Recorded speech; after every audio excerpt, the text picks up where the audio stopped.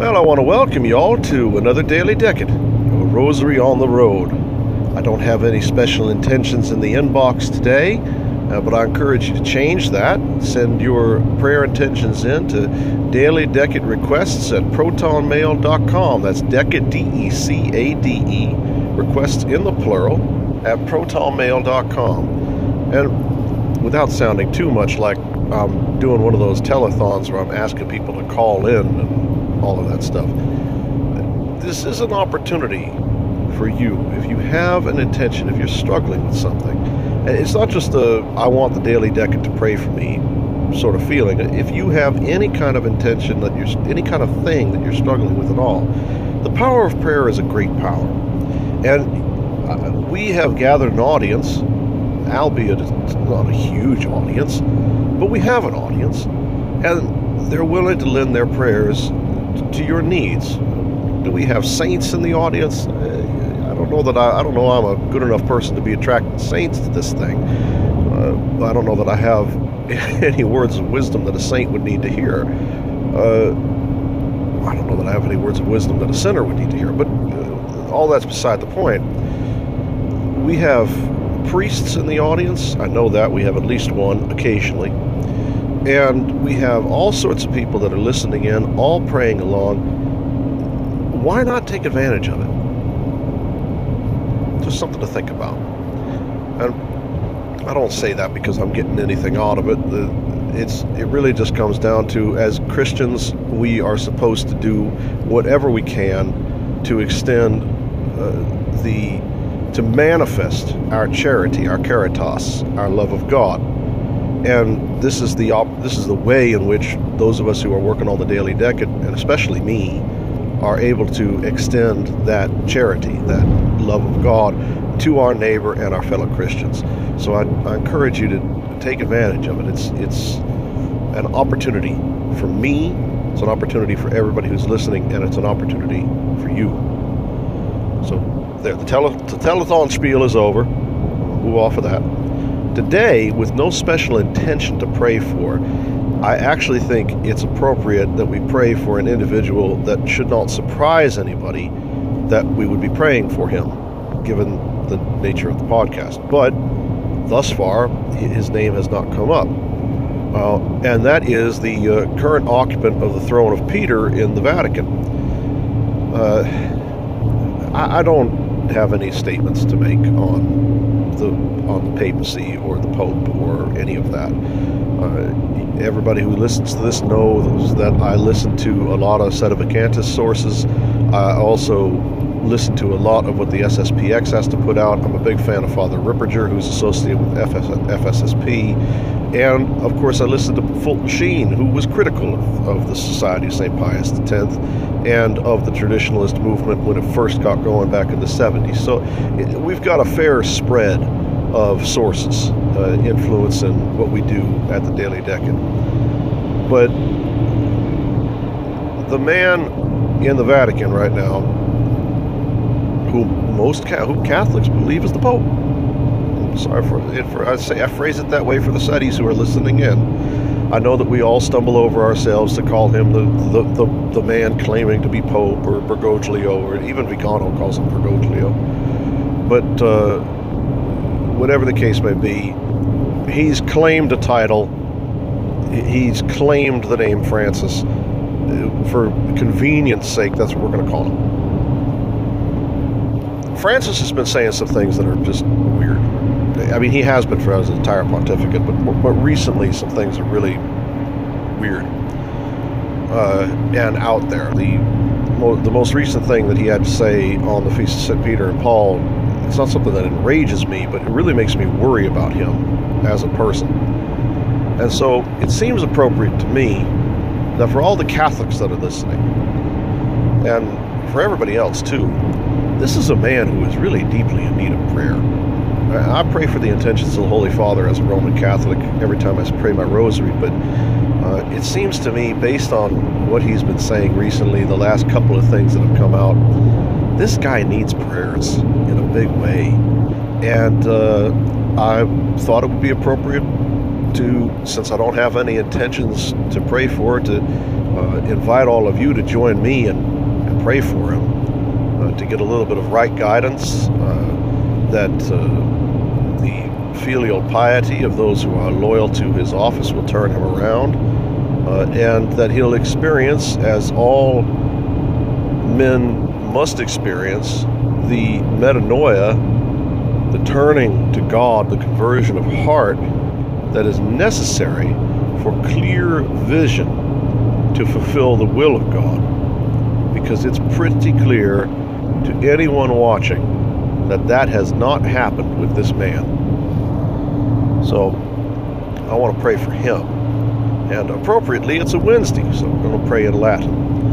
Today is, I just said that. Today is a Wednesday. We're going to pray in Latin, and we are going to pray for the conversion of heart of the current claimant to the papacy, Francis. He's not Francis the First, he's just Francis. In nomine Patris et Filii et Spiritus Sancti. Amen. Pater noster, qui es in celis, sanctificetur nomen tuum. Adveniat regnum tuum. Fiat voluntas tua, sicut in cielo et in terra.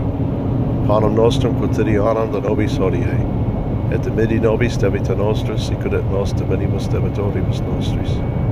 Et ne nos inducas in tentationem, sed libera nos a malo. Amen. Ave Maria, gratia plena, Dominus tecum.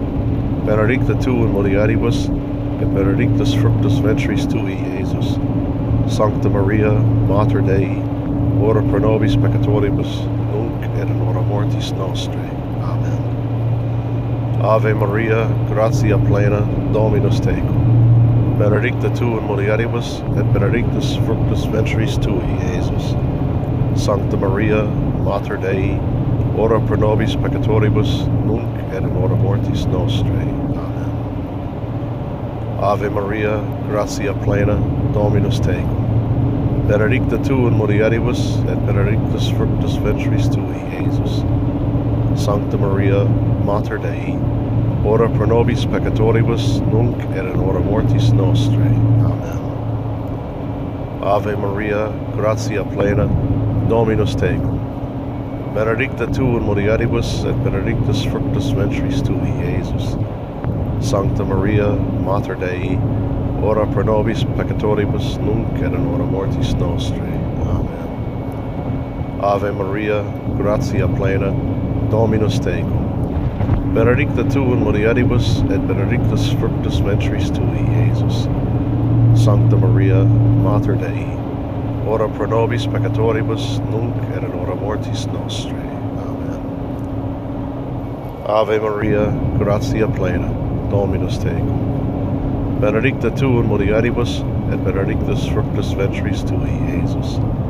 Sancta Maria, Mater Dei, ora pro nobis peccatoribus, nunc et in hora mortis nostrae. Amen. Ave Maria, gratia plena, Dominus tecum. Benedicta tu in mulieribus, et benedictus fructus ventris tui, Iesus. Sancta Maria, Mater Dei, ora pro nobis peccatoribus, nunc et in hora mortis nostrae. Amen. Ave Maria, gratia plena, Dominus tecum. Benedicta tu in mulieribus, et benedictus fructus ventris tui, Iesus. Sancta Maria, Mater Dei, ora pro nobis peccatoribus, nunc et in hora mortis nostrae. Amen. Ave Maria, gratia plena, Dominus tecum. Benedicta tu in mulieribus, et benedictus fructus ventris tui, Iesus.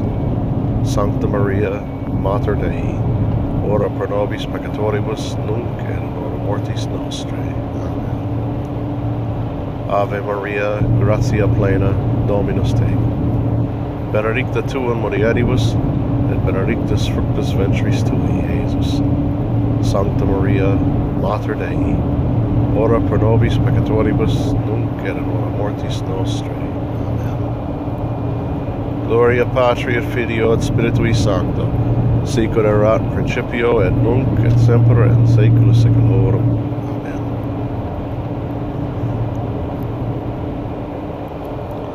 Salve Regina, Mater Misericordia, vita dulcedo et spes nostri, salve. Ad te clamamus, exulis filii Evi. Ad te suspiramus, gementes et flentes in hac lacrimarum vale. Ea ergo, advocata nostra, illos tuas misericordias oculos ad nos converte.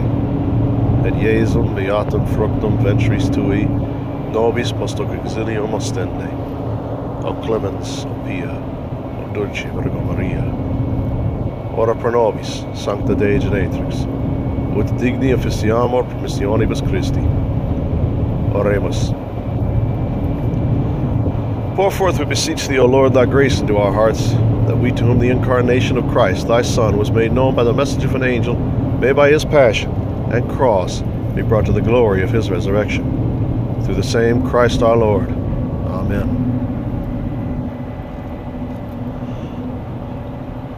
Of St. Peter, St. Linus, Cletus, Clement, Sixtus, Cornelius, Chrysogonus, St. Pius V, Pius X, all holy popes and bishops of Rome, we humbly beg thy intercession on behalf of the current claimant of that title, the successor of the Apostle St. Peter, that in all his difficulties he may be enlightened by the Holy Ghost, and that he may turn to God and see truth and publicly confess it, dispelling confusion, clarifying ambiguity, and preaching the true faith, that lost souls may be gathered together into the sheepfold of the Good Shepherd, and may be led beside the still waters of his heavenly glory. And we ask this intercession in the name of the one head of the church, Jesus Christ, our Lord, God, and Savior, who with the Father and the Holy Ghost liveth and reigneth, one God, world without end. Amen. For all of us in our daily struggles and battles with confusion, St. Michael the Archangel, defend us in battle. Be our protection against the wickedness and snares of the devil. May God rebuke him, we humbly pray, and do thou, O Prince of the heavenly host, by the power of God, cast into hell Satan and all evil spirits who prowl about the world, seeking the ruin of souls. Amen. Sacratissimum Cor Jesu, miserere nobis. Sacratissimum Cor Jesu, miserere nobis. Sacratissimum Cor Jesu, adveniat regnum tuum. In nomine Patris et Filii et Spiritus Sancti. Amen.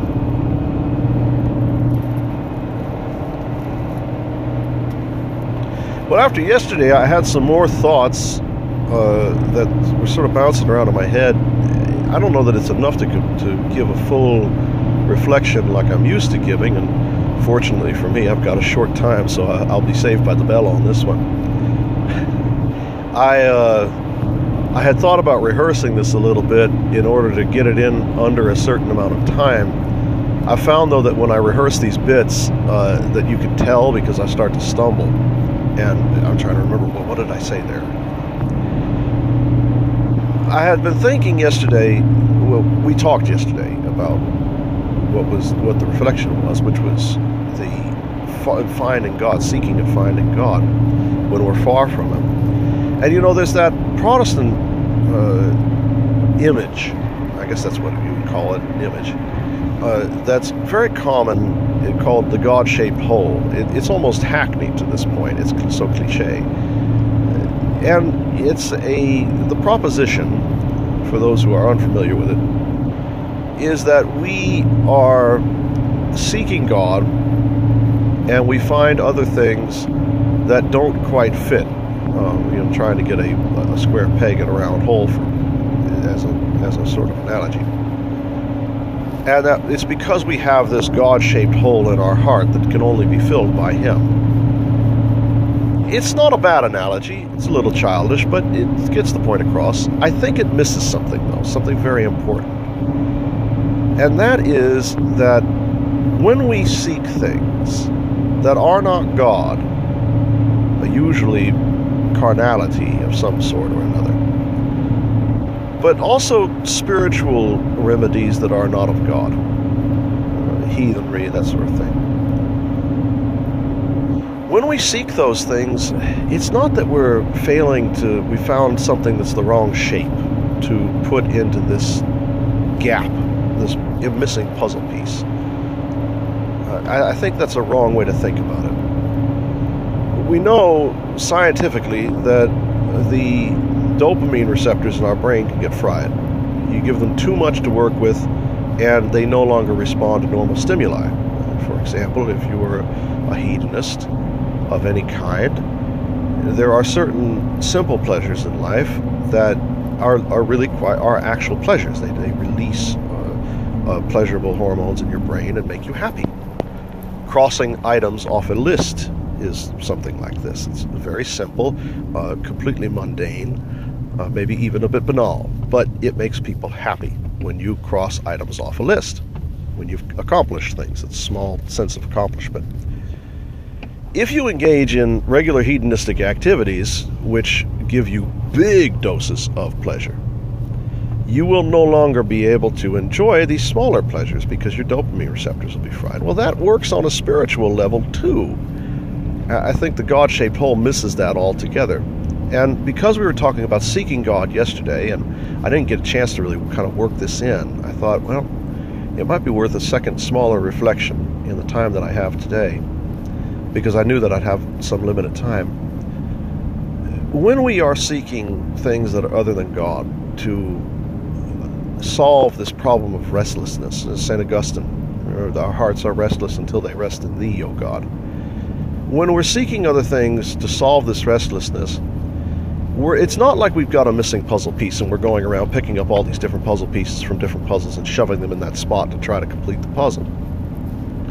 Rather, what we're doing is we are seeking medicines that numb us to this feeling of pain, that something is wrong. There is something wrong with us. Sin is wrong with us. It is an illness, a sickness, a kind of cancer even. And, you can get along pretty long ignoring something like cancer. A lot of pain and suffering that we associate with cancer patients actually is a result of chemotherapy. Cancer is obviously very painful and causes a tremendous amount of suffering, especially as it gets into its last stages. But in many cases, I have some personal experience with this. You can ignore the disease, find ways to numb the pain, and just kind of get along while it continues to be there, eating away at things. And that's a much better analogy, I think, for this so-called God-shaped hole. What we're looking for when we seek to replace God is not a means to actually replace Him, but rather a means to numb the very natural metaphysical and spiritual pain that we feel in His absence. When we doubt God and when we're far from God, that causes us pain. And we can choose to numb that pain for a time. You pop a Tylenol, it doesn't last very long. Or we can seek a cure for it. And God is that balm. Religion, Christianity, true Christianity and the practice of the faith is the balm that heals that particular illness. And there's a lot of different things that heal the symptoms of the illness as well. Prayer is something that heals a symptom. Sacramentals are something to heal a symptom. All of these things. But the practice of religion, and by that I mean the reception of the holy sacraments and the lived life of Christ, the way, which is the commandments, the teachings, the precepts of the faith, the truth, which is the faith itself, and the life, which is the manifestation of the way and the truth in ourselves, our lived experience of the faith. These three things are medicines. They're actually cures. I prefer that term. It's an older term. We call them cures, and they are cures because they do cure the illness in us, which is sin. We can numb the pain associated with our distance from God that exists because of sin, or we can heal it altogether. And we have to make a choice as to which one we're going to do. The reason why the replacements or alternatives to God don't work is not because they don't fill a space. It's not because they don't fulfill the function. They do, in a lot of ways. The reason why hedonists are hedonists is because it does feel good. It does, and it does work. You can. Cocaine gives you a lot of energy. It works. It just doesn't work permanently, and the damage that's associated with it outweigh the benefits. And it's the same thing with any alternative to God. The costs, the cure is worse than the disease in those cases. They actually make you worse for wear, and what good they do is of limited duration and limited efficacy. And you only get one symptom solved here or there, And often they can turn out to be much, much worse in the end. And so, for us to seek the healing of God, to be made whole in the sense of health, rather than the way that a puzzle might be completed, that's the essence of the practice of our religion. And I know this has been a very short one, but my prayer today, as I come to the end of my journey for the day, is that all of us will find this medicine in our day-to-day life, apply these balms to our wounds, and find ourselves wholly healed by the one and the true physician of our lives, which is Jesus Christ. In the name of the Father, and of the Son, and of the Holy Ghost. Amen.